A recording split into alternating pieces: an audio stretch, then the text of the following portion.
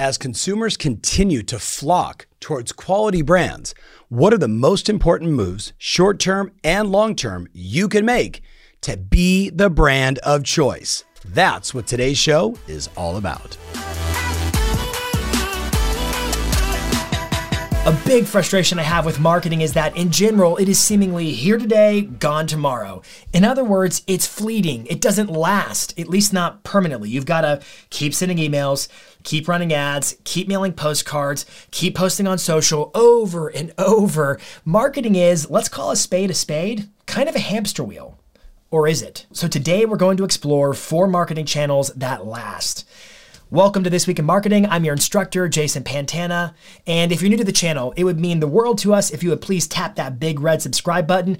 And while you're at it, hit the bell next to it to enable notifications so that you get alerted whenever we publish new videos designed to help you grow your business just like this one. All right, the time is here for us to talk about 4 marketing channels that appreciate in value over time, that last. Let's dive in. Marketing channel that appreciates in value, number 1, that's kind of a mouthful, is online reviews. Now, I'm a big fan of getting online reviews on any reputable platform, Yelp, Facebook page, third-party search portals, whatever, but there is nothing as important as getting reviews on your Google business profile. Why? Because it's owned by Google, and Google owns search by and large, and I want you to rank when people go searching for best realtor near me, top agent in blank marketplace.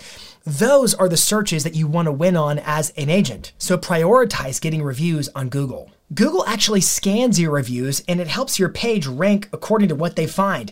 They're measuring and evaluating your reviews across 3 different points. First and foremost, they're actually looking at the text, the keywords in the reviews. Words like listing agent, the name of the town in which you work. They're looking for things that give them a sense of, okay, who is this person relevant for? What kind of a business are they? And when somebody does this kind of a search or that kind of a search, when or shouldn't I rank their page accordingly? They're learning about what customers actually think and say about your business. What is your business so they can help you rank accordingly, because they want to make sure, like when somebody Googles a business, they want to rank the most relevant results, and your reviews are critical to that. There's also another little kind of truth in this. Google's actually reading the written reviews. So if customers are only giving you a star rating and they're not actually giving you a text review, the star rating is good, but it's not great.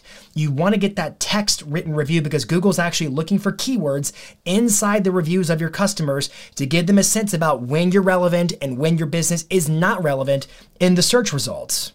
Google's also looking at the average star rating across all your reviews. And then last, they're measuring how many reviews does this business actually have in totality, the numerical count of the reviews, so to speak. Now, here's the deal. If your reviews are like the newest one is over a year old, that's going to lose some of its relevance, because I know we're talking about marketing that gains value over time. The reality is, like, let's just use our brains here for a second. Recency is a factor. If I haven't had a review in a year, it's going to be a factor against my page. But here's what I want you to consider, is that because Google is actually looking at the total number of reviews and the average star rating of all the reviews combined, that means that even though a review in and of itself might lose some of its relevance as its recency diminishes as time goes by, all the reviews put together are actually increasing in value over time. They're building up the authority of your Google business page, which means your Google business page is therefore more likely to rank in search results like best realtor near me, real estate agent in blank town, and those types of opportunities. Your reviews matter tremendously. What's more, we know customers go Google things. If they're looking to buy a car, if they're looking to hire a real estate agent, whatever they're looking to do, a service or a product, whatever, they're going to Google it first. And when they Google it, they're going to find your profile and they're going to read the reviews and hear what customers say. What customers say about their experience will dictate whether the next customer chooses to have one with you at all or not. Reviews are critical in your business, but they have staying power because they are the catalyst that may or may not persuade the next customer to reach out to you. So my advice is that you should build into your marketing plan, your contract to close plan, whatever, a solid strategy for generating reviews. Don't wait to ask until closing. Have key points throughout the transaction when you ask for a review. I make it super simple. Like whenever something good happens, you ask for a review. But here's the other mistake I keep seeing.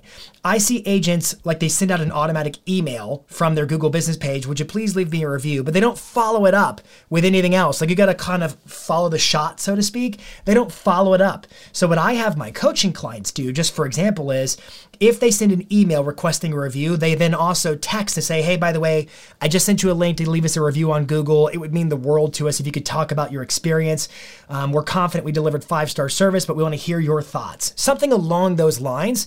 And what we have found is when you also text, letting them know that they have an email in their inbox to go leave the review, they're far more likely to act on it. Marketing channel that gains in value over time, number 2, is YouTube as a platform. Now, if you follow me on any of my other social channels, you've probably heard me say that YouTube is more of a search engine than it is a social network. And I want you to think for a second about what that statement means. A social network like Facebook or Instagram is really dedicated to feeds. As a user, I just scroll through the feeds, scroll, and whatever those platforms opt to show me is what I look at. And if I park and watch for a little bit, so be it, but I didn't seek it out. It's kind of like listening to the radio. Whatever the DJ puts on is what I'm listening to. But a search engine is way different because the way I find the content is I type in words into my browser based upon the thing I'm looking for. I went looking for the content. It didn't come to me. I went to it. And that signifies my intent as a viewer. So YouTube is a search engine. Guess what? YouTube's owned by Google, the #1 search engine on the planet. And of course, we know that YouTube is the second most popular website on the planet, and they are arguably the second most utilized search engine on the planet. We could also slide into position 1B as Google Images, but we'll go with 2 is YouTube, the second most popular search engine on the planet. There are so many people, buyers, sellers, customers who might want to work with you who are conducting searches on YouTube every day. And what I want you to do is make videos that are positioned to rank in the results pages based upon their search query, based upon what they're looking for. Now, there's a major advantage to when a viewer searches to watch a video versus they're just scrolling through the feed. And that advantage is intent. Because I went looking for it, it signifies that I'm probably willing to watch for longer, which is why on YouTube, long form videos are still crushing it on YouTube because people come with an attention span. They're looking to learn something. Now that's one advantage. The other advantage is that you can actually put your effort into making really high quality videos because they are arguably evergreen in nature. What does evergreen mean? Evergreen means that they last. This is the whole point of the video today, right? I want to put my effort into marketing channels that appreciate over time. They become worth more, like a fine-aged wine, so to speak. And YouTube videos is one such way of doing that. Now, I'm not going to suggest that a YouTube video doesn't ever lose relevance over time. It does, but it's pretty darn rust resistant. What's more, if my video starts to rank in the results pages, well then every subsequent view that I get only solidifies from YouTube's point of view that this is the authority video. When somebody searches something like this or that, rank this video. It's the one to beat. So it's kind of like this swelling. It gets bigger and stronger and more cemented in its position in the results pages every single view I get. I've said it before that every time I add a video to my YouTube channel, it's like I put another soldier in my YouTube army. Because again, if I add videos to Instagram or Facebook, poof, they burn through the feeds after like 24 to 48 hours, which is all fine and well, but they don't last. But on YouTube, if I get my monthly report from YouTube of what were my top ranking videos, they're almost always the same videos because those videos just keep ranking, and they only get more tenured in the results pages as time goes on because they're stacking up views. I want you to focus on marketing channels that appreciate over time. Now, don't take this as a don't do TikTok, don't do Instagram. That's not my intention at all. But I am saying if you have not looked at the potential of YouTube, you should. Get a tool like TubeBuddy or a tool like vidIQ or use the built-in research tool in your YouTube studio to figure out, all right, what are people searching for so I can make the videos, supply the videos for those searches and rank. Moving to blank from blank. Selling my home in blank. What is the search volume around which you can produce videos that are positioned to rank, but not just for a day or two? They're positioned to rank more over time. You should be looking at YouTube as a serious marketing channel in your business. Marketing channel number 3 that gains value over time is your blog. I'm going to make a statement right now that SEO is social media afterlife. Go back to what I said a second ago. You publish content on Facebook, on Instagram, on any social network, and I'm not knocking those platforms. They're highly valuable. But you publish content there, videos, short form videos, long form videos, whatever, image-based posts, carousels, etc. And that content literally burns through the feeds in about like a day or two, right? Because the consumption of content on social networks is really predicated on feeds. People go to feeds and they scroll until they scroll no more, and the content literally turns into pure oblivion. Poof, it's gone. And I'm looking for content that generates mileage, because reality is when I make content, it ain't easy. I'm pouring a lot of research and a lot of effort into making quality content, and I would sure like to see that content last the test of time. Hence, SEO is social media afterlife. So what I do, and what I think you should do also, is literally cross-post every piece of content on social as its own respective blog entry on your website. You can embed the YouTube video in the blog. You can embed the Facebook video in the blog. You get the point, right? You can take the caption text from Instagram and make that the copy for the blog, right? You literally cross-post every piece of content into a blog post. I've done this for a long time. For example, I did a reel sometime last year, and the reel did reasonably well. Like, it ran through the feeds in a day or two. It got a lot of engagement, and then poof, it was no more. It turned into pure oblivion.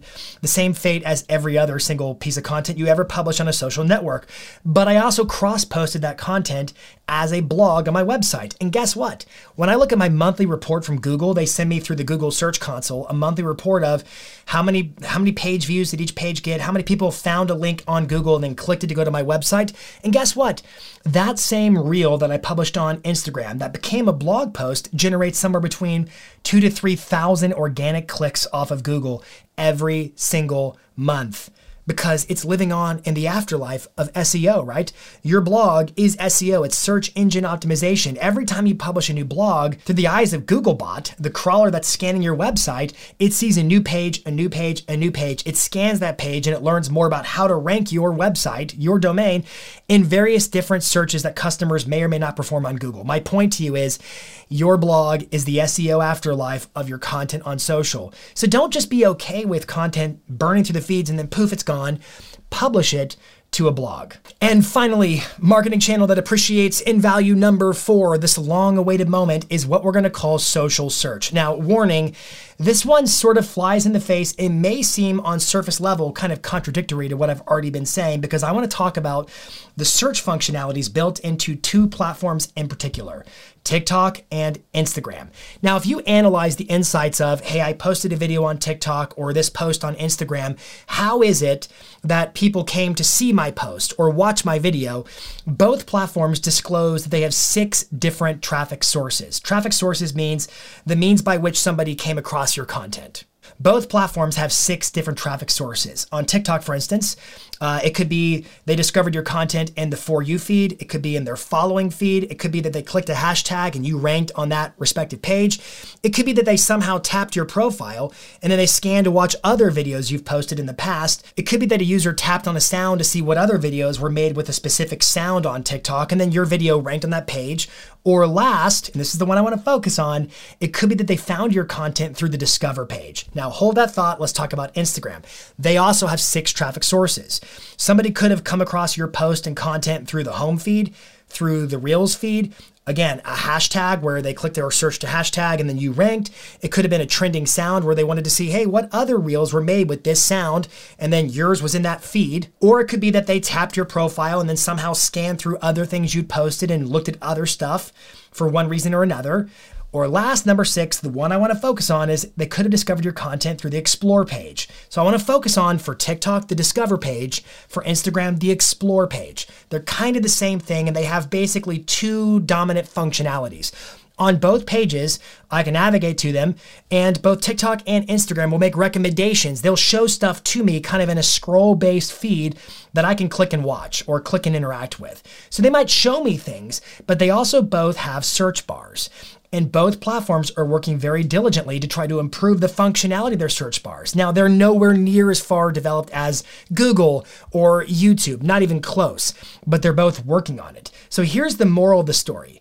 as you make your TikTok videos, as you make Instagram Reels and stuff like that, make sure to optimize those videos for future discovery, meaning you use strategic hashtags that you want to rank on, and or you put keywords in the caption so that if somebody goes to the Discover page of TikTok and they conduct a search, which is a trend that is happening more and more often, if the contents of your video meet the needs of that search, then bam, if it's relevant, it can rank in the results section of the Discover page of TikTok. My point to you is start thinking about the keywords. Just like with YouTube, think on the same lines with your Instagram Reels and your TikTok videos to get views over time. Because reality is, like, making content, doing marketing is a lot of work over and over and over again. And I want to help you get the maximum mileage. I want to help you invest in channels that appreciate over time. Let's be morbid for a second. Some things are subject to entropy and decay, right? That's just life. But some things get better with time. Wine, cheese, leather, relationships, 401ks, and now your marketing.